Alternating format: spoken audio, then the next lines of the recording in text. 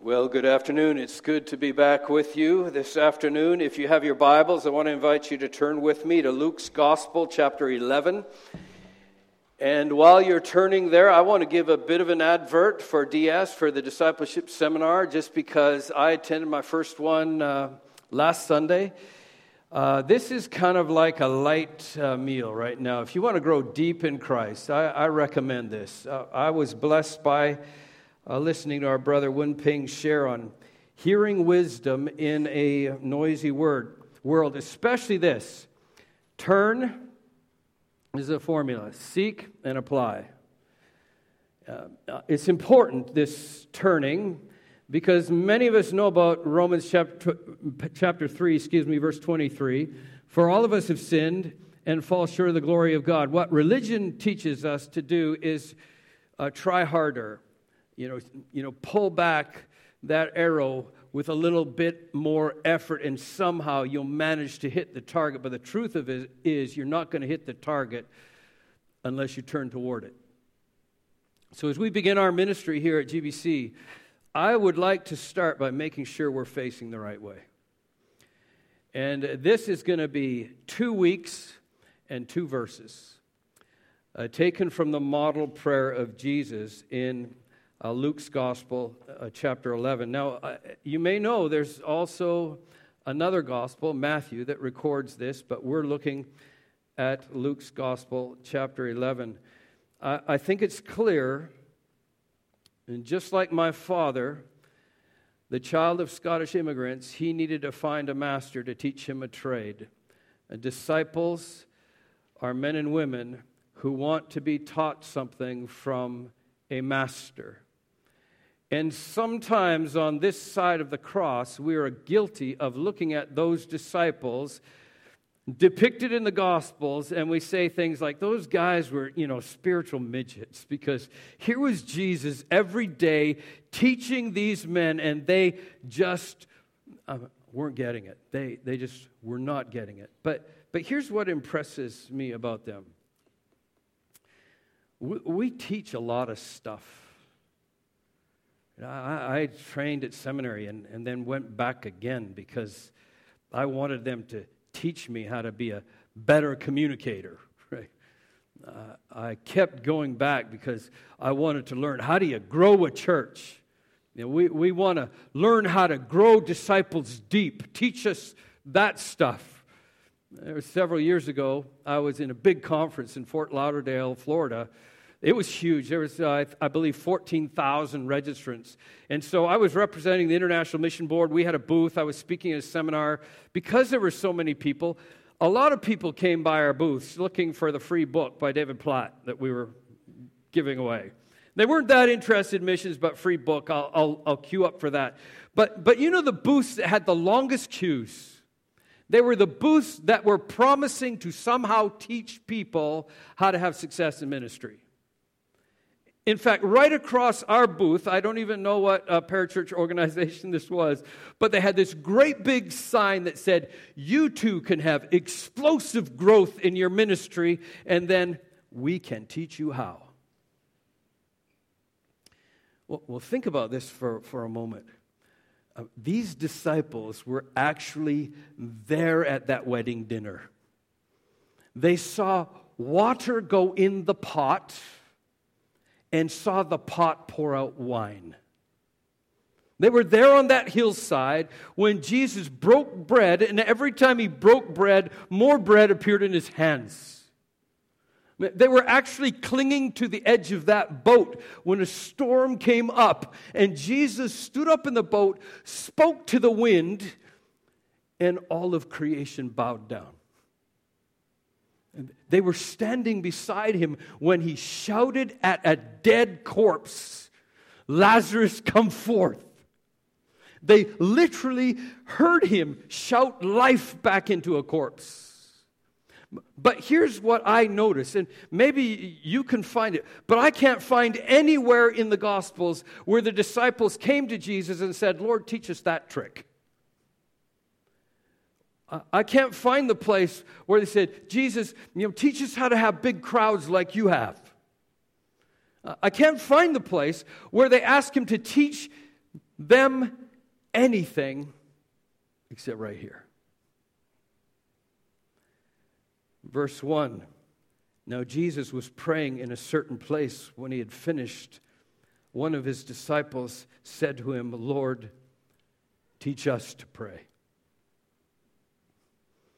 Call the midgets no more, because somehow these men with no seminary degree, with no training, somehow they sensed that the secret to this teacher's authority was not in his public persona, but in his private prayers. And so only this, they said, Lord, teach us to pray. John taught his disciples to pray. Teach us to pray. And so Jesus says this. In Matthew's account, Jesus said, pray in this way. In Luke's gospel, Jesus says, when you pray, say, Father.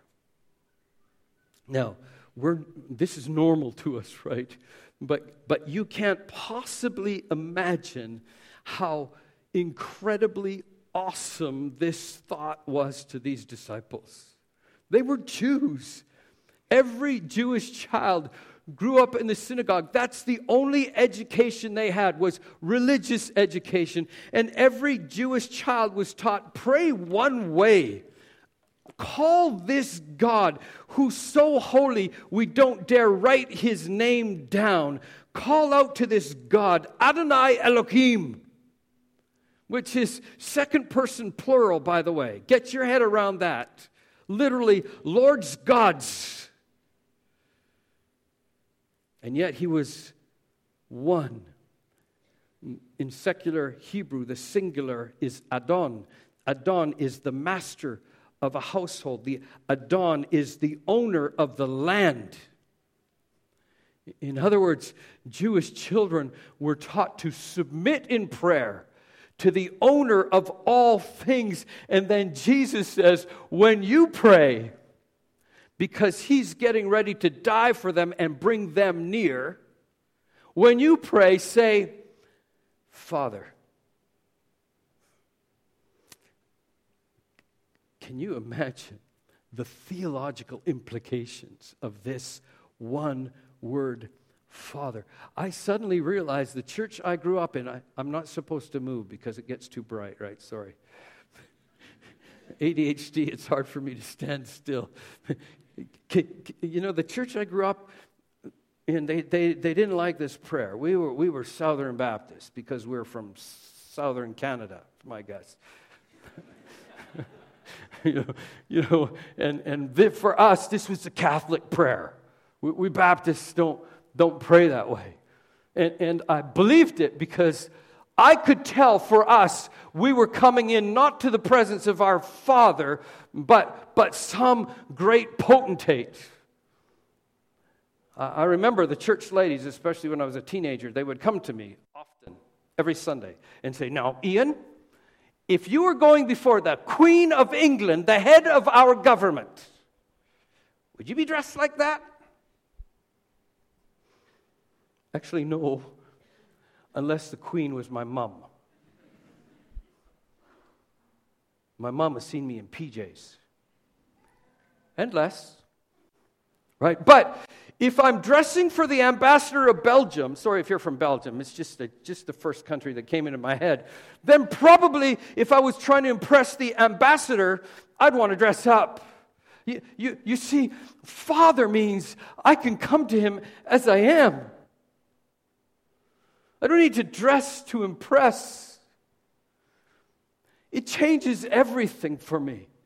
I come boldly into his presence, not because I'm dressed well, not because I can afford nice pants, but because he paid the price for me to come close.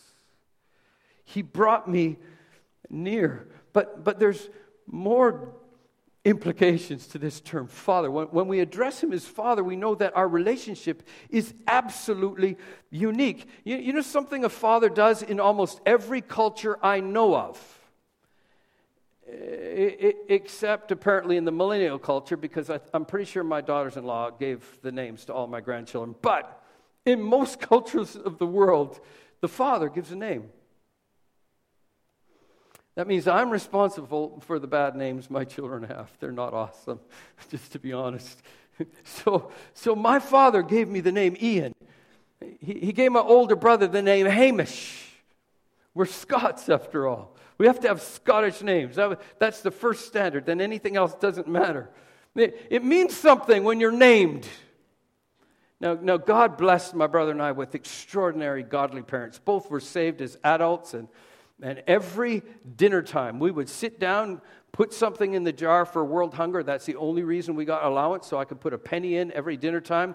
My father would open the Bible. He would read it. We called it family worship. My mom would lead us in a song. We would pray for the missionaries. It was a family time. My parents were always trying to teach us some deep spiritual principle. And so I remember one Easter, it wasn't Easter, it was like 2 weeks before Easter, in order to teach us some spiritual principle, my dad brought home about 8 duck eggs. Now, I was born in the city. I'd never seen a real duck before. I'd never seen eggs that big before. So I was fascinated by them. Now, we're heading up to Easter. Our father wanted to teach us some spiritual principles, so he built an incubator inside of our house with floodlights on these eggs. And my brother and I went down and checked them every single morning. Before we headed to school, we'd go down and check them. And then one morning, we saw cracks. We ran home from school, and those little ducklings came out. They were gorgeous, and we immediately began to name each of them.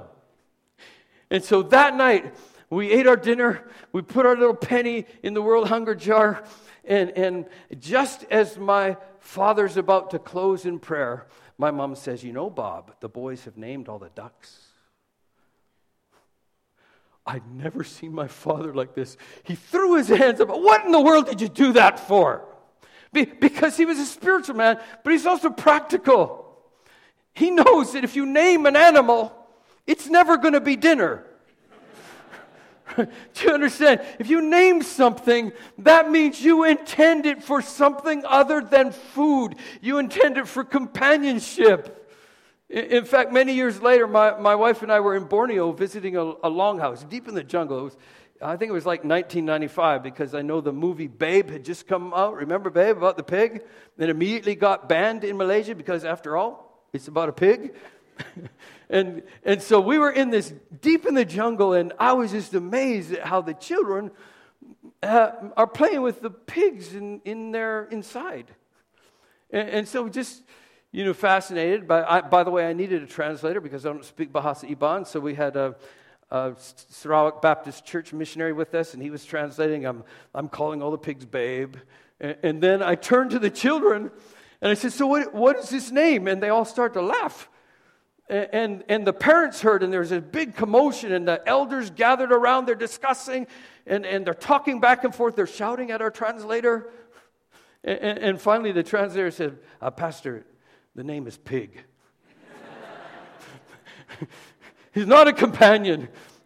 When you don't give an animal a name, the animal is dinner. Right? Now listen to Genesis chapter 1. This is so important for us to understand. Genesis 5, verses 1 and 2 specifically tells us that God gave man a name. It says, beginning in verse 1, when God created man, he created him in the likeness of God. Male and female, he created them. He blessed them and named them. You understand what that means? God, in giving us a name, has set us apart for life. He's set us apart for blessing. We aren't designed to be some divine dinner. He's designed us for divine companionship. That is good news in that name. He names us for life. We see it again in Isaiah chapter 43, verse 1. The Lord says this, now thus says the Lord, he who created you, Jacob, he who formed you, Israel, fear not, for I have redeemed you. I have called you by name, and you are mine. Israel was in the process of being destroyed. It was not God's design. It is rebellion that runs us toward the grave. God sets us apart for life. But secondly, if we call him Father, that means just like Jesus, we need to be about our Father's business. We're not just here to sing songs, to listen to white guys shout at us. We are here on purpose. We exist and have been given a name on purpose, and we can find that purpose in the first exhortation, hallowed be your name. When we pray, Father, holy is your name, make it holy. We are inviting God to separate his name, to consecrate his name, to sanctify his name. You know, sanctification is the opposite of the word common. If you have a common room, that's the room everybody comes in. We actually have lots of holy stuff, right? You realize that. Every one of us have holy stuff. Because if something is holy, just in a secular sense, that means it is set apart. First of all, it's made for a specific purpose, and it's purchased for a specific person. For example, many of you know that Sherry and I are staying with Lai Kien. This is a woman of extraordinary generosity and hospitality. I mean, she's driving us around all over the place. She's cooking for us. I mean, literally, she's baking for us. But something I've noticed that she's never said, the whole week and a half or 2 weeks that we've been there, she has never once come down to our room, laid out her toiletries and said, here's my toothbrush, my comb, feel free. It doesn't happen, right? Because even though a toothbrush has one common purpose, it's made for a specific purpose, brushing teeth, and it's been purchased for a specific person. Like Ian, not Ian. We don't go sharing our sanctified stuff. Right? That's why the Apostle Paul says our marriages are sanctified. Not just one to another.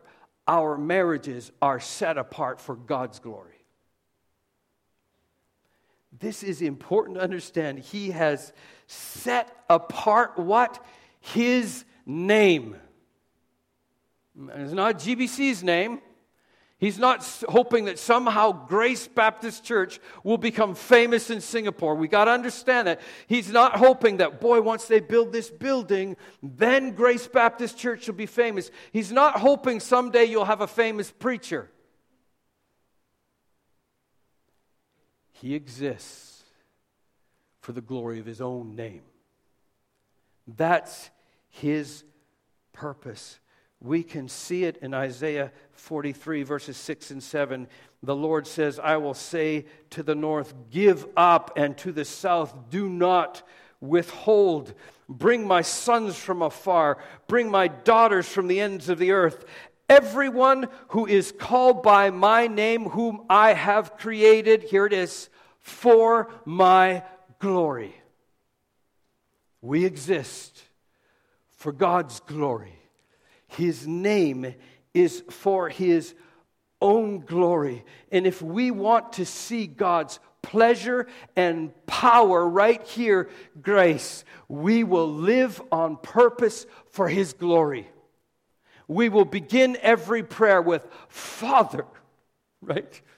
Because when I say Father, I'm saying the one who spoke creation into existence. The one who is life, the all-knowing, sustaining, all-powerful God. He's my Father. He has set me apart for what? The glory of his name.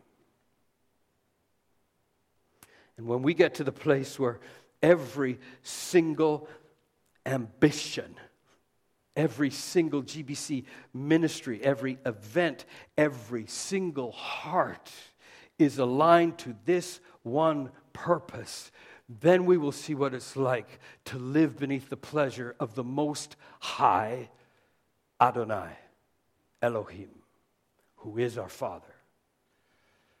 Notice what happens, though, when we somehow get the idea that we are chosen because we are just that awesome. Notice what happens when we believe, oh, we're God's chosen people, and those other people are just goyim, Hebrew for bugs, insects, the Gentiles. We see it in Ezekiel chapter 36, beginning in verse 20. Let me read 20 and 21. But when they, meaning Israel, came to the nations, wherever they came, they profaned my holy name. In that people said of them, these are the people of the Lord, and yet they go out of this land. But I had concern for what? My holy name, which the house of Israel had profaned among the nations to which they came. God has set his name apart for his glory. And that's why the third commandment is, do not carry my name in vain, meaning for nothing. He's given us his holy name. We're not to be ambassadors for our brand of Christianity, for our name, but for his name. That's why in verses 22 and 23 he says, therefore say to the house of Israel, thus says the Lord God, it is not for your sake, O house of Israel, that I am about to act, but for the sake of my holy name, the name which you have profaned among the nations to which you came. And I will vindicate the holiness of my great name, which has been profaned among the nations, and which you have profaned among them. Listen, and when the nations see this, when they see that I make my name holy among you, then they will know that I'm the Lord. Do you understand? I know this is a mission-minded church. It's not about the money you give to missions. It's not about how many missionaries we send or support. Missions begins right here. When the Lord shows himself to be holy among his people.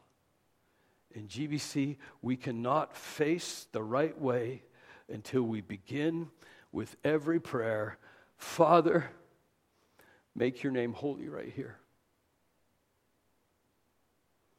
Let my only ambition, not to fill up every spot in the pews, but let my only ambition be your glory. Show yourself to be holy at GBC. So that the nations will know. So that the nation, this is a mission prayer. This is a mission ambition. Setting apart the greatness of God's name in our hearts for his glory. That's all and everything about missions. I want to ask you to bow with me for just a moment.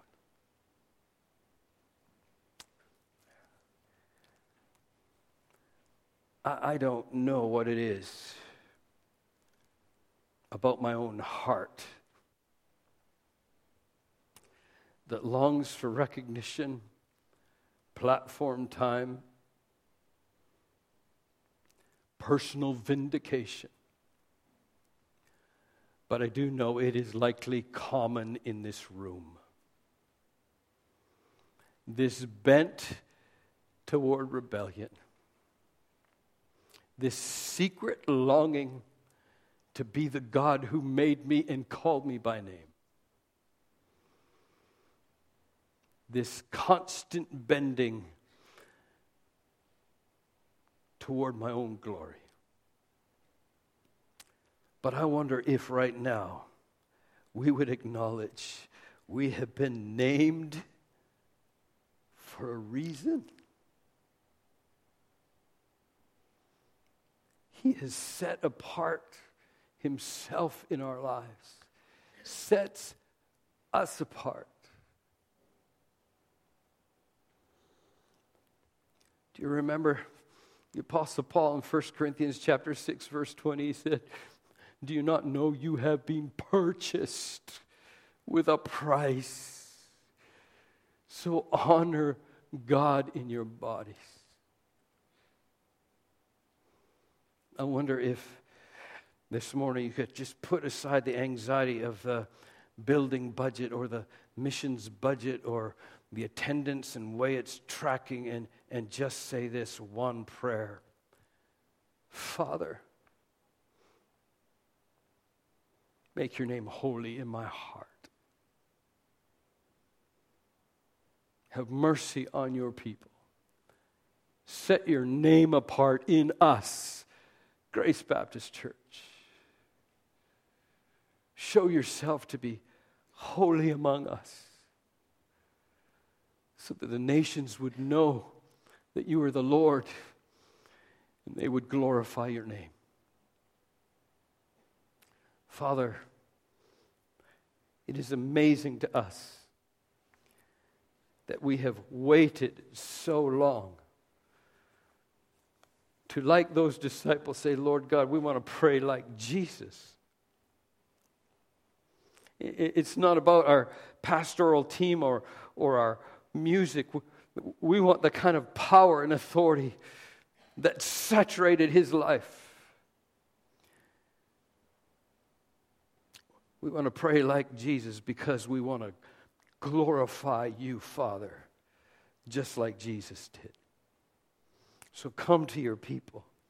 You have called us by name. You've set us apart and purchased us for your own glory. Will you not fill us with an ambition to every day, with every moment, and with every breath, bring glory and pleasure to the heavenly realms. And Father, for the sake of the nations that now call Singapore home, will you not condescend and show yourself obvious in us? We ask this not because we have ambition to be great or that we want our staff to be famous. We want you to be famous in the city. Be great in our hearts. Be great among the nations. In Jesus' name we pray. Amen.